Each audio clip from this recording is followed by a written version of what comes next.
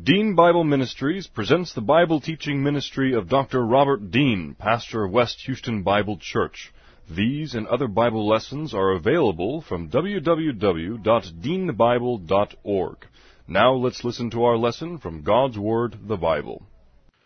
This is the record that God has given to us, eternal life, and this life is in His Son. He who has the Son has the life. He who does not have the Son does not have the life, but the wrath of God abides on him. He who believes on Him is not condemned, but he who believeth not is condemned already, because he has not believed in the name of the only begotten Son of God. For there is no other name under heaven given among men whereby we must be saved.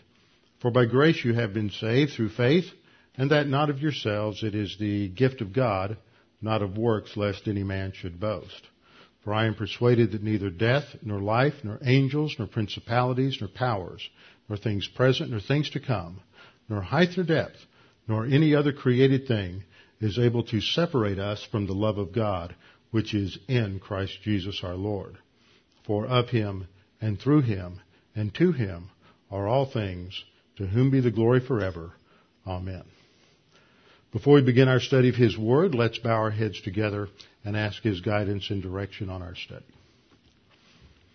Father, as we study Your Word today, we pray that we might be able to concentrate clearly, that God the Holy Spirit would make clear to us the understanding of Your Word, and that as we study Your Word, that He would use that to challenge each of us in terms of our own thinking, in terms of our own actions, in order to cause us to change, to be conformed to Your Word, to think as You would have us to think, and live as You would have us to live. Father, we pray that we might be responsive to the teaching of Your Word and its authority this morning. We pray this in Christ's name. Amen. Open your Bibles with me to 2 Kings chapter 4, verse 1. 2 Kings chapter 4, verse 1. Now, last Sunday morning we did a survey over these next 7 or 8 chapters covering the life and ministry of Elisha. Give you that overview, and saw that there are various different vignettes given of different instances in the life of Elisha and his ministry, and many of these involve different miracles. Some of these miracles seem a little bit odd or a little bit strange at times, such as the floating axe head. I can't wait till we get there. First time I went to college, first Sunday I was at Nacogdoches. I went to First Baptist Church, and the sermon was on the floating axe head. I always wondered how he got whatever it was he said from that passage, so we'll study it and see what the significance of that is. But as I pointed out last time, as we go through these chapters, there's an emphasis on the sufficiency of God's grace. That's just the thread that runs through this section, because we find the northern kingdom of Israel, and here we have a map showing the northern kingdom there. I'll use that map. The area shaded in green, and the upper level is the kingdom of Israel, the northern kingdom, the 10 tribes. And this is the part of the nation to whom Elijah and Elisha were sent. They're not primarily prophets to the southern kingdom, but to the northern kingdom, calling them to repentance. Elijah focused on more of the negative, bringing to bear against the false religion brought in by Ahab and Jezebel, showing the error of it, whereas Elisha's ministry emphasizes the grace of God more and the sufficiency and provision of God for His people. And so we see Israel at a time, the northern kingdom of Israel, at a time of severe economic distress. This distress has been going on for 10 or maybe 15 years, the time of the drought under Elijah, and then since then there have been other droughts and other famines. And so we see in many of these instances in 2 Kings chapter 4 through 2 Kings chapter 13, we'll see various instances where they are dealing with famine. They're dealing with economic collapse. They're dealing with a devaluation of currency. They're dealing with an inability to get food. And this has a lot of parallels to circumstances in some people's lives today.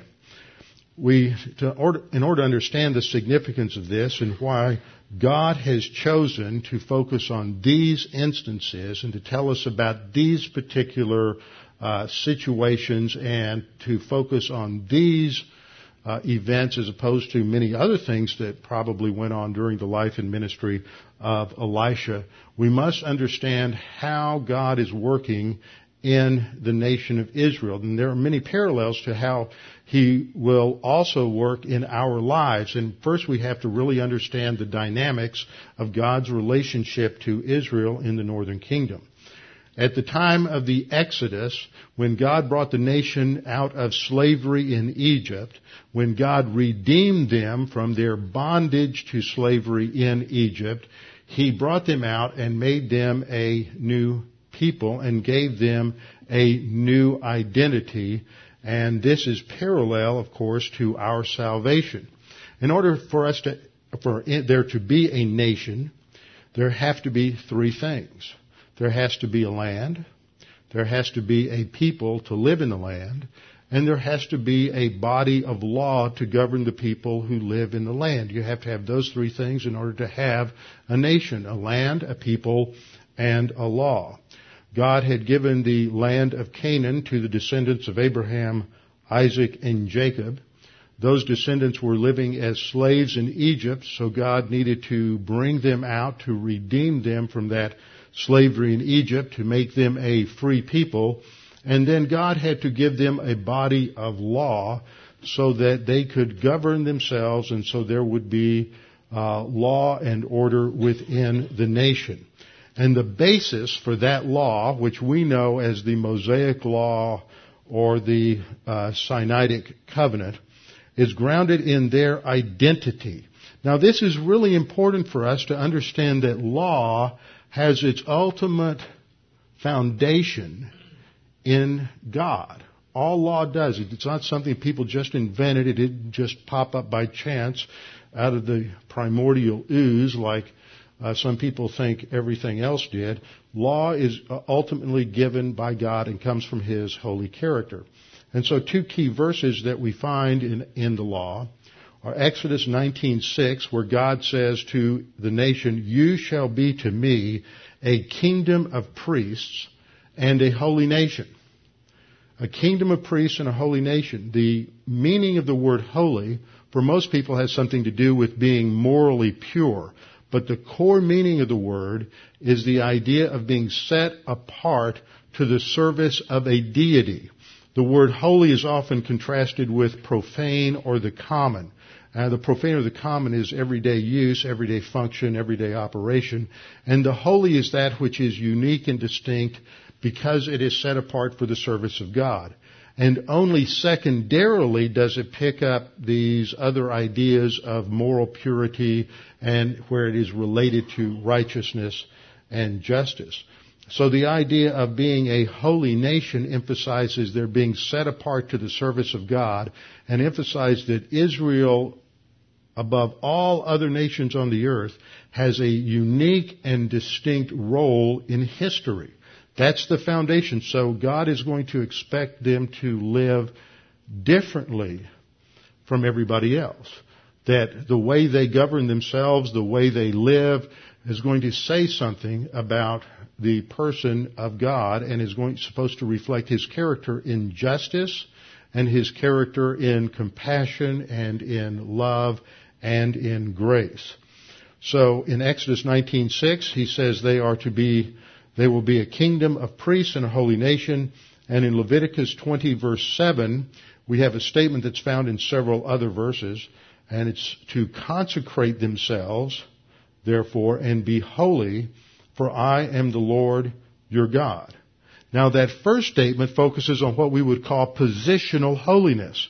They are in a position as a nation of being set apart to God. That is their legal position, bound to God by a covenant, the Mosaic covenant, which is a legal contract. So that is their position. Positionally, they are holy and distinct and set apart to God. Leviticus 27 is talking about their experiential holiness. Their experiential sanctification, that in terms of how they live, how they think, how they operate, how they govern themselves, how they engage in business, how they raise their children, how they educate the next generation, these are to be unique and distinct, and that is a call to be holy. And it's every time you find this command, it's always grounded in this statement, because I am the Lord your God. You are to be holy because I am the Lord your God who brought you out of Egypt. I am the Lord your God who delivered you from bondage in Egypt. By application, that comes over to the believer today. We are to consecrate ourselves and to be holy experientially because God is the one who redeemed us. He sent His Son, the Lord Jesus Christ, to die on the cross for our sins so that by simply believing or trusting in Him, we can have eternal life. Once we are saved by faith in Christ alone, once we are saved, we are positionally set apart to God. We are bound to Him by a contractual relationship also made with Israel called the New Covenant, which doesn't come into effect till later, but it has secondary benefits which we studied, and I don't want to get distracted by this morning, but we have a positional relationship based on faith alone in Christ alone, and then as we grow and mature, we have a secondary experiential relationship, experiential sanctification, experiential holiness, our walk with the Lord, whereby we are to be set apart to His service. So there has to be cleansing, utilization of 1 John 1:9, confession of sin, in order for us to continue to grow and mature as believers. So the nation was set apart to God. They had a unique government. They were a theocratic nation. Theocracy means God rules. Doesn't mean religion has a high place in the culture. That's what modern pagans want us to think. You hear many people today who do not like the evangelical right or the fact that they try to be involved in politics or influence government. They say all they want is a theocracy. Never believe that. That is the enemy's propaganda. Never in history have Christians in this nation since 1776 wanted to establish a theocracy. But they were Christians who founded this nation, and they thought within a biblical framework, and that was how they understood freedom and liberty and individual responsibility. And it came out of their understanding of God's Word, and they never established a theocracy in the Constitution, but it was heavily influenced by biblical and Christian thinking. It's influenced by elements of the Enlightenment and other things at the time, but the primary influence comes out of the Bible. There are thousands of allusions to the Scripture in the speeches, in the writings, in the legislations that came out of those founding fathers at that particular time. So God established a unique thing in Israel, a theocracy where God was the ruler and the bureaucracy was carried out by the priests. But it was because Israel was to be a special people. Now, as God identified Himself with Israel and identified Israel with Him, God gave them a law to govern them, and He entered into this covenant or contract with the people, and in that covenant God spelled out their responsibilities to Him because He had redeemed them. They had new responsibilities toward God. And God spelled out the fact that if they were faithful in fulfilling these responsibilities, then they would have certain benefits. And if they were disobedient and if they were irresponsible, then there would be certain penalties. And we call those benefits and penalties blessings and curses. Another word for curse is judgments. And what we see is that these legal stipulations are tied ultimately to a relationship with God, so that the benefits and the penalties come ultimately not on the basis of having a right political theory or a correct economic theory, but ultimately everything is impacted by their relationship with God. This is something that is lost in the discussion often today, that we think that if we just have the right philosophy of government or the right philosophy of economics, then we will have prosperity and freedom.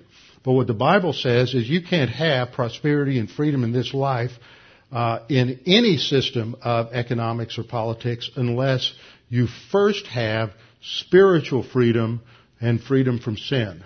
That is the real issue. If you don't have freedom from sin, then you are a slave in your thinking and a slave in your soul, and it doesn't matter what the economic system is or the political system is. On the other hand, if you are spiritually free in your soul, then you have real freedom, and it doesn't matter what the external political system or economic system might be, because you have real freedom in your soul. So what we see here is an important principle in the law, especially in Leviticus 26, where these blessings and curses are outlined. The principle that economic prosperity or collapse was based on spirituality, morality, integrity, and character. Now, that is not what you will learn when you're getting your MBA at Harvard. That is not what you're going to learn when you're taking Economics 101 at the University of Houston. But that is what the Bible teaches, is that economic prosperity is ultimately the result of spiritual prosperity. And we can't quantify that. So you can't take that out and measure it in the classroom. You can't quantify it in history. You can't observe it. But that's what we see all the way through the Scriptures. The foundation for the blessings and curses is found in the first 3 verses of Leviticus chapter 26. And there, the Lord says, in a summary of the 10 Commandments, "You shall not make idols for yourselves, neither a carved image nor a sacred pillar shall you rear up for yourselves, nor shall you set up an engraved stone in your land to bow down to it, for I am the Lord your God." Summation of the first 2 commandments. Second verse, "You shall keep my Sabbaths and reverence my sanctuary. I am the Lord." Third verse, "If you walk in my statutes and keep my commandments and perform them." That's the foundation. You'll never see that as a foundation for good economic theory in any economic book you pick up down at Barnes and Noble. But the result of doing those things would have an impact in the spiritual realm. God said, if you do these things, then I will give you rain in its season. The land shall yield its produce. The trees of the field shall yield their fruit.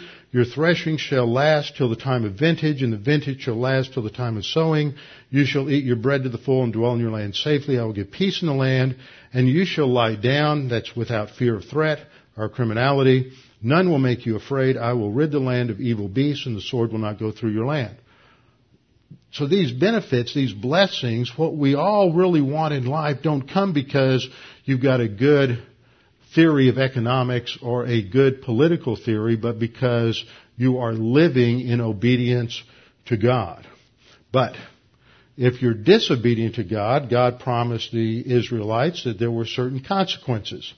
Leviticus 26:14 and 15, "But if you do not obey me and do not observe all these commandments, and if you despise my statutes, or if your soul abhors my judgments so that you do not perform all my commandments but break my covenant," then after all of this, he expresses all these various consequences in terms of military defeat and economic recession and oppression. And all this is summed up in the first 3 stages of divine discipline. But in verses 18 to 22, we find the Lord saying, "And after all this, if you do not obey me, then I will punish you 7 times more for your sins.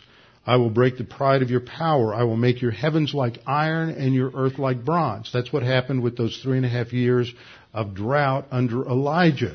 There's no rain. That's what that pictures. The sky is like iron, no rain. It just beats, the sun beats down on you, and the earth is hard like bronze. Verses 20 and 21.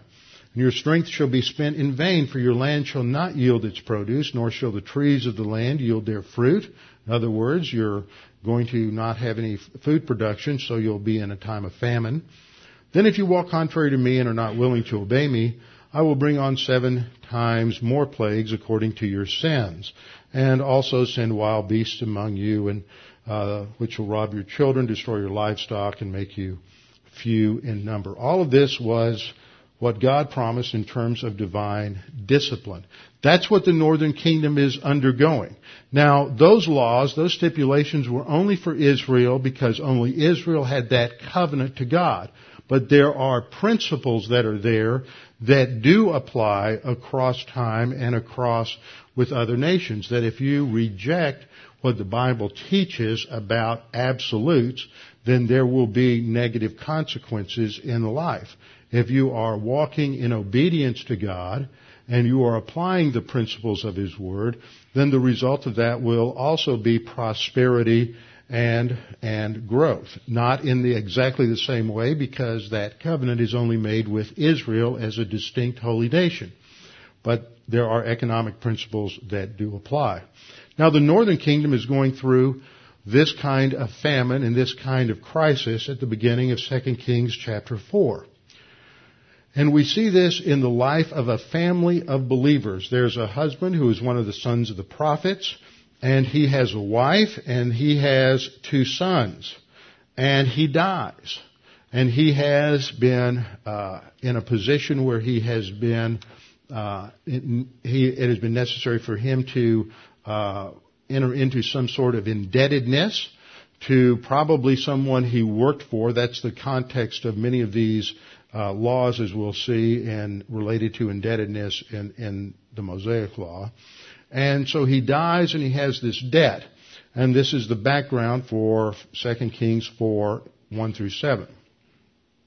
And there we read that a certain woman of the wives of the sons of the prophets cried out to Elisha, saying, "Your servant, my husband, is dead, and you know that your servant feared the Lord." That's a technical term in the Hebrew meaning he was a strong, mature believer. Because of the famine and because of their economic situation, he had to enter into some sort of short-term loan. That's what they had in Israel at the time. Some sort of short-term loan in order to survive. But now that he is dead, the creditor, and the Hebrew word here for creditor is the Hebrew word nasha, N-A-S-H-A, nasha, and it really means the usurer. Now there's an old English word that we don't use too much today, but the Hebrews had a synonym for it, the one who bites. They called him the biter. He's the loan shark. That was the ancient term for the modern version of a loan shark. And he has now coming to collect his debt, and because she doesn't have anything, he wants to take his 2 sons to be slaves, to be indentured servants, which was legitimate under the law, but not in this kind of a situation. They are not, you could indenture yourself, but you can't indenture someone else. And so that is where this creditor is out of line. That's why he's pictured as this loan shark. And so Elisha is going to give her a solution. Verse 2 says, "What shall I do for you? Tell me what do you have in your house?" And she said, "Your maidservant has nothing in the house but a jar of oil." She is down to the last of anything in her pantry. All that's left is this jar of oil, probably holding a couple of gallons worth of oil, cooking oil, olive oil, and that's it. There's nothing else. There's no grain. There's no bread. There's no meat. There are no vegetables. That is all that is left. And the creditor wants to take everything from her and leave her with nothing to sustain her. Now, you can't understand what's going on here if you don't understand how the law was written in terms of debts, indebtedness, and creditors in the time under the Mosaic Law. What this creditor is attempting to do is to force the woman to sell her sons into this indentured servitude position. Now, to understand this, you need to turn in your Bibles to Leviticus chapter 25. Leviticus chapter 25, verses 35 and following. This is a key passage on the use of money. Now, what you should remember here is I'm not saying the Mosaic Law directly applies to us. But what we see in the Mosaic Law, as well as other aspects of Scripture, is a reflection of economics as God has designed economics in creation. You know, the Bible's not a textbook on economics, but there are many places in the Mosaic Law as well as in the Gospels, the parables of Jesus, and things that are stated by Paul in the New Testament that all agree with each other and reflect God's viewpoint on how we are to handle money and the financial resources that we have, and not to become enslaved to money, which happens when we get too involved in debt. Debt can enslave a person more than anything else and wipe them out. So we have some economic theory that is embedded in these chapters. Verse 35 of Leviticus 25 states, "If one of your brethren becomes poor and falls into poverty among you, then you shall help him." Note, it didn't say then you call Health and Human Services, you don't call the welfare office, you don't go get food stamps from the government. It's the individual's responsibility within the nation to take care of other individuals who are going through economic crisis. But if you've indebted yourself and you're mortgaged to the hilt and you're maxed out all your credit cards because you're pursuing a materialistic dream, then when your son or daughter or your best friend or your neighbor loses their job and they need help, you have sacrificed your spiritual ministry in their lives because you have enslaved yourself to debt. That's the picture you see in Scripture. So, the picture here is if someone else, another Israelite, so this is a pattern or a picture of ministry of believer to believer. That, I'm not saying they were all believers, but that's where the picture goes. So if one of your brethren becomes poor, falls into poverty among you, then you shall help him. It's individual responsibility, going back to part of divine institution number 1. You shall help him like a stranger or a sojourner, that he may live with you. In other words, we are to take care of others. This is not somebody who's being lazy, not somebody who's being irresponsible. Remember, in the New Testament, Paul said basically in 2 Thessalonians 3:10 that if you don't work or you won't work, you don't eat. There's no basis in the Scripture for a welfare system for people who are lazy and irresponsible. But if you will work, if you are able to work, and yet there's nothing available, then we are to take care of one another. Now, verse 36 says, "Take no usury or interest from him, but fear your God, that your brother may live with you." Now, the interpretation of this verse has really gotten screwed up. It got screwed up by the rabbis. It got really twisted and distorted in the Middle Ages, so that usury became either an excessive interest or something else.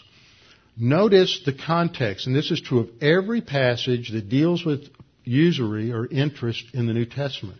It says, take no usury or interest from him. From who?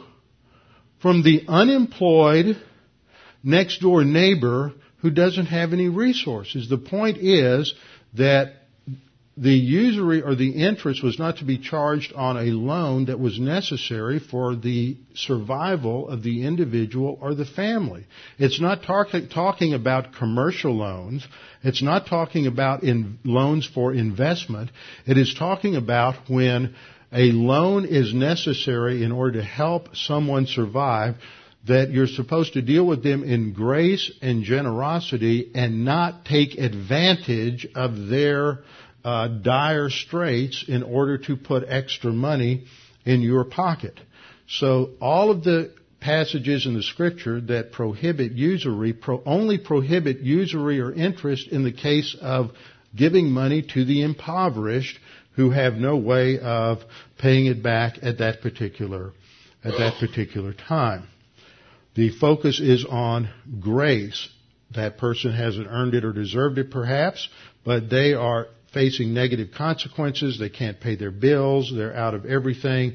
And so we are to help them, not out of the goodness of your heart, but out of the goodness of God's character. That's always the pattern. Verse 37 states, "You shall not lend your money for usury, nor lend him your food at a profit." Now what's this guy in 2 Kings 4:1 doing? He's violating the law. That is an illustration for us of how the pagan practices of the surrounding nations had infiltrated Israel so that there's no care and concern or compassion for those who are unemployed, those who are destitute because of the famine, those who are on the front lines of feeling the impact of God's judgment on the nation. And so it shows that the nation as they have gotten away from God, they have lost their sense of genuine compassion. They have lost their grace orientation, and they are just out for whatever will give them a profit. In verse 38 we read, I am the Lord your God who brought you out of the land of Egypt to give you the land of Canaan and to be your God. Notice that God is going to ground His commands not in some abstract principle of economic theory, not in some sort of principle of Chicago economics or socialist economics or Austrian school of economics or socialist school of economic theory, but He grounds it in His own character and how He's demonstrated that in the life and history of Israel. They were impoverished, they were enslaved in Egypt, and God gave them everything they needed in order to survive and to be delivered. And so the foundation of the answer is in God's grace character. So verse 39, if one of your brethren who dwells by you becomes poor and sells himself to you, you shall not compel him to serve as a slave. Within the Mosaic Law, there's the escape hatch for the people who've become destitute. They can become an indentured servant to another Israelite for a period of 6 years. Why? At a maximum 6 years. Because every seventh year was a year of Jubilee and all indentured servants were set free. You only had short-term loans. Why? You get into long-term loans and you become financially enslaved to those mortgages and those debts. And so if you keep your loans short-term, then there is the opportunity to be redeemed from that slavery and that bondage, that financial bondage. There are regulations, though, within the law on how to deal with the poor. Another passage is Exodus 22:25-27. If you lend money to any of my people who are poor among you, notice again the emphasis is on supplying the financial resources for those who are impoverished. If you lend money to any of my people who are poor among you, you shall not be like a money lender to him, and you shall not charge him interest. If you ever take your neighbor's garment as a pledge, okay, here's a situation. You've got your friend, neighbor, the employee who is now impoverished, and they need a loan to get by. You are not going to take collateral for that loan that could leave them without the means to take care of themselves. The garment represents the ability to clothe themselves, the ability to keep warm at night. And so you're not, if you take it as a pledge, you shall return it to him before the sun goes down. Without going into the details, Gary North has some excellent information on this, why this basically tears up the whole system of fractional banking, fractional reserve banking, which is what we follow in this country, which is the idea that you take a loan and take a security for that loan, then you use that in turn for securing other loans, and everything piles up, and then you get in the kind of mess we're in today. So this kind of thinking that we have that dominates much of our modern financial institution runs counter to the wisdom that God gave and revealed within the Old Testament law. And I want you again to note that all these usury principles, these usury laws, are all related to dealing with the poor, not in terms of investments or borrowing in order to do other things. It's followed up in Deuteronomy 23:19 and 20. You shall not charge interest to your brother. And see, Deuteronomy is a summation of the law, so when it doesn't say your poor brother, but since it's summarizing what's in Exodus and Leviticus, that's what it means. You shall not charge interest to your brother, interest on money or food or anything that is lent out at interest. To a foreigner, that is to a non-Jew, you may charge interest, but to your brother you shall not charge interest, that the Lord your God may bless you in all to which you set your hand in the land in which you are entering to possess. Now, why does he make a distinction between the fact that you're not going to charge interest to the Jew, but you can to the Gentile? The rabbis twisted this in the Middle Ages, so they would say, well, we really have all of our money at the benefit of the king who's a Gentile, so that means it's really his money, so we can charge interest. Nice rationalization. The point is that if the other Jews were freed from slavery just like you were, so you can't enslave them again. And the underlying thought was that as Jews, the presumption is that they are spiritually free, so you're not to enslave them again. But the Gentiles are spiritually enslaved by sin, so they're already slaves, so you can put them in bondage financially. But there is still the escape hatch, the year of Jubilee. Leviticus 25:40 is a hired servant, as a sojourner. He shall be with you and shall serve you until the year of Jubilee. And Deuteronomy 15:1 and following defines that. At the end of every 7 years you shall grant a release of debts. And this is the form of the release. Every creditor who has lent anything to his neighbor shall release it. He shall not require it of his neighbor or his brother, because it is called the Lord's release. So the point here is that there is only short-term indebtedness, and God always provided a way where those who put themselves into indentured servitude in order to survive a financial collapse could purchase their way out, or if they waited for 7 years, then at the year of Jubilee, the sabbatical year, they were released, and they were freed from that indebtedness. And the point in all of this is that we all need to recognize that we're all born impoverished. The only way we have anything is by the grace of God, and that therefore anything that we own or anything that we possess from a biblical viewpoint is simply on loan from God.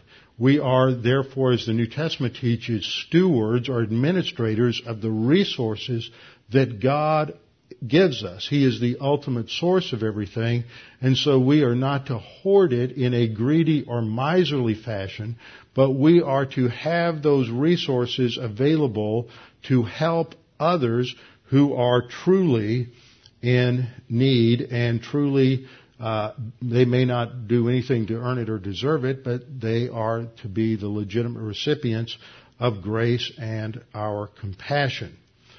3 principles we need to remember. Number 1, all things that we have and enjoy come from God. You may work hard, but I know a lot of people who work hard who don't get a big return on their hard work. I know other people, it doesn't seem like they work hard at all, and they just seem to be very blessed by God in terms of financial and material resources. God is the one who determines the distribution of resources on the earth eventually, or ultimately. Point 2, when we focus on material blessings and possessions above God, when we focus more on serving our own indebtedness than serving God, then this is idolatry and it destroys our spiritual life. Jesus said in Matthew 6:24, no one can serve 2 masters, for either he will hate the one and love the other, or else he will be loyal to the one and despise the other. You cannot serve both God and mammon, or money. That's not because money is evil or wealth is evil. It is wealthy people that provide jobs. We don't get jobs from people who are poor or unemployed. It is those who have become successful that are then able to produce wealth and share that wealth with those who can work for them and help them in the pursuit of their business. The third point is that when we get in debt, it limits our options. It limits our ability to serve God through giving. If we are stretched financially because we bought too big a house, we have too large a mortgage, we run up our credit card to the maximum every month, then when it comes time to be involved in supporting the local church or giving to missions, then we, because of our enslavement to the debt, we are unable to express our gratitude to God as we know we should. Romans 13:7 and 8, Paul says, "Render therefore to all their due, taxes to whom taxes are due, customs to whom customs, fear to whom fear, honor to whom honor," and in verse 8, "Owe no one anything except to love one another." The embedded principle there is that we have to be very careful about indebtedness. It's not a prohibition against debt, but the pattern that we see from the Old Testament is to keep it short and don't become indebted on the basis of things that will lose their value. Underlying much of this picture is the picture of God's redemption of man. Sin is a picture of being in debt. We are enslaved by sin. We are in debt, as it were, because we are under the penalty of spiritual death and condemnation. Yet Jesus Christ redeemed us. He paid the debt. That's the idea of expiation in Colossians chapter 2, verses 11 to 13. The idea there that certificate of debt was nailed to the cross, and it was paid for by Jesus Christ. So this is the depiction that the Lord uses again and again in the Scriptures. Another passage there, also in Deuteronomy 15:5 and 6, where the Lord puts the foundation on obedience to Him. He says, "Only if you carefully obey the voice of the Lord your God, to observe with care all these commandments which I command you today, for the Lord your God will bless you just as He promised you." And what is the result? You shall lend to many nations. Because of their prosperity, they would then be able to lend to many nations, but you shall not borrow. You shall reign over many nations, but they shall not reign over you. So the picture that we see coming out of the Mosaic Law is one that is reinforced in the New Testament by the Lord Jesus Christ as well as by Paul, and that is to avoid indebtedness, and that is to also have compassion for those who are hurting financially, to be able to demonstrate and reflect the grace of God, the mercy of God, and the compassion of God by helping those who are not in a position to help themselves. This shows that the real orientation of these passages is on reflecting God's grace, and that's what we come back to in 2 Kings chapter 4. So turn back to that particular passage. Elisha asks for what she has, and she says, "All I have is one jar of oil." That's it. So he gives her instructions in verse 3 and says, "Go and borrow as many vessels as you can. Get all the jars and bottles and buckets and bowls that you can gather and put them all in your house. Don't just gather a few. In other words, don't limit the grace of God." See, another issue that comes out of this, another thing that comes out of this, and we see it in a couple of the other instances in the next few chapters, is that we think that we live in a completely closed universe. We're taught that implicitly over and over again. We're going to run out of oil. We're going to run out of energy. The universe is going to burn up. Well, that's only true if it's a closed universe. But see, God's the one who can take a couple of fish and feed 5,000 people. God's the one who can take a few loaves of bread and feed 4,000 people. God's the one who can take about 2 gallons of oil and out of that create about 200 gallons of oil in order to supply for all of the needs of this widow. See, the resources aren't limited. We're not going to run out of things because the ultimate resource is God, who is the creator of all things. So this radically changes any economic theory, because all economic theories are grounded on the fact that the universe only has finite resources. But if the universe is God's creation, there's infinite resources. God is the one who's going to take care of things.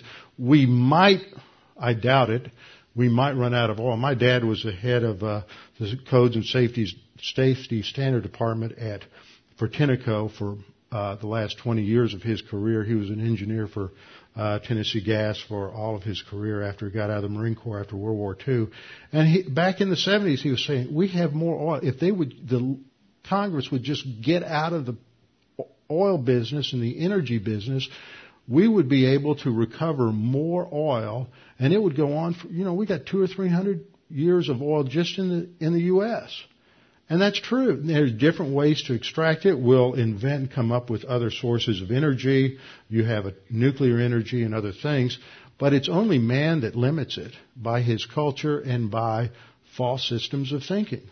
It's like the illustration I heard years ago, that you go back 200 years ago, and the Texas Panhandle was overpopulated by the Comanche Indians. Why? Because they didn't have the technology to exploit the resources. And their worldview limited their ability to utilize the resources that God had given them. And that's what happens, is that they had plenty of resources to survive and to live in an area that could support a population of, 1 million times more. Because that's what we have today. But because their worldview limited their understanding of the creation around them, it limited their access to those resources. So the only reason we're running out of resources is because the worldview dominating the governments of the day do not believe there's a God who can supply all the resources that we need. And so the widow goes back, gathers all the jars that she can, brings her sons into the house, closes the door, and begins to fill the vessels until all of them are filled, and they can't find any more vessels, any more jars to fill in the whole village.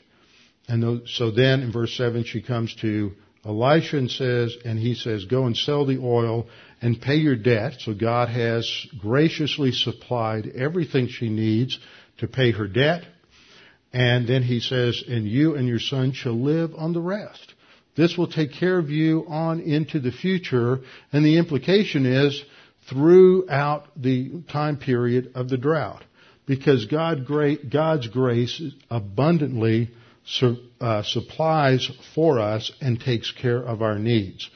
God's sufficiency is the key passage for that is in 2 Corinthians chapter 9, verse 8. God is able to make all grace abound toward you, that always having sufficiency in all things may have an abundance for every good work. God is always going to supply everything we need in order to fulfill His plan. The Greek word that's translated sufficiency is the verb archeo. In the active voice, it means that something is enough, it is adequate, that means it's enough to meet the demand, and it is sufficient. In the passive voice, it means that we are to be content or satisfied with something. I find that interesting. In the active voice, it means that God's supply for you is sufficient. In the passive voice, it would mean you are to be satisfied with His supply, because He gives that which is needed in order to fulfill His purposes. God's grace can never be exploited to its emptiness. It can never run out. God's grace will take care of every need. That's what Paul says in Philippians chapter 4. My grace is sufficient. He says, my grace is sufficient for you. That's 2 Corinthians 10. That in all of our weakness, God supplies the strength. And so that is the lesson that we see in 2 Corinthians chapter 4, is that God supplies everything we need no matter what happens. If you lose your job, you're unemployed, the stock market crashes, whatever, God is still in charge, God's still in control, and God is still going to provide all of the needs. Ultimately, that is based for us in understanding the cross, where Christ paid for all of our sins, and His death is sufficient for us, so there's nothing we need to do to add to that. With our heads bowed and our eyes closed. Father, we thank You for this opportunity to study Your Word, be challenged by this tremendous example of Your grace and Your provision, Your supply in this incident with this widow in Israel. And things are not any different today. You can supply everything we need.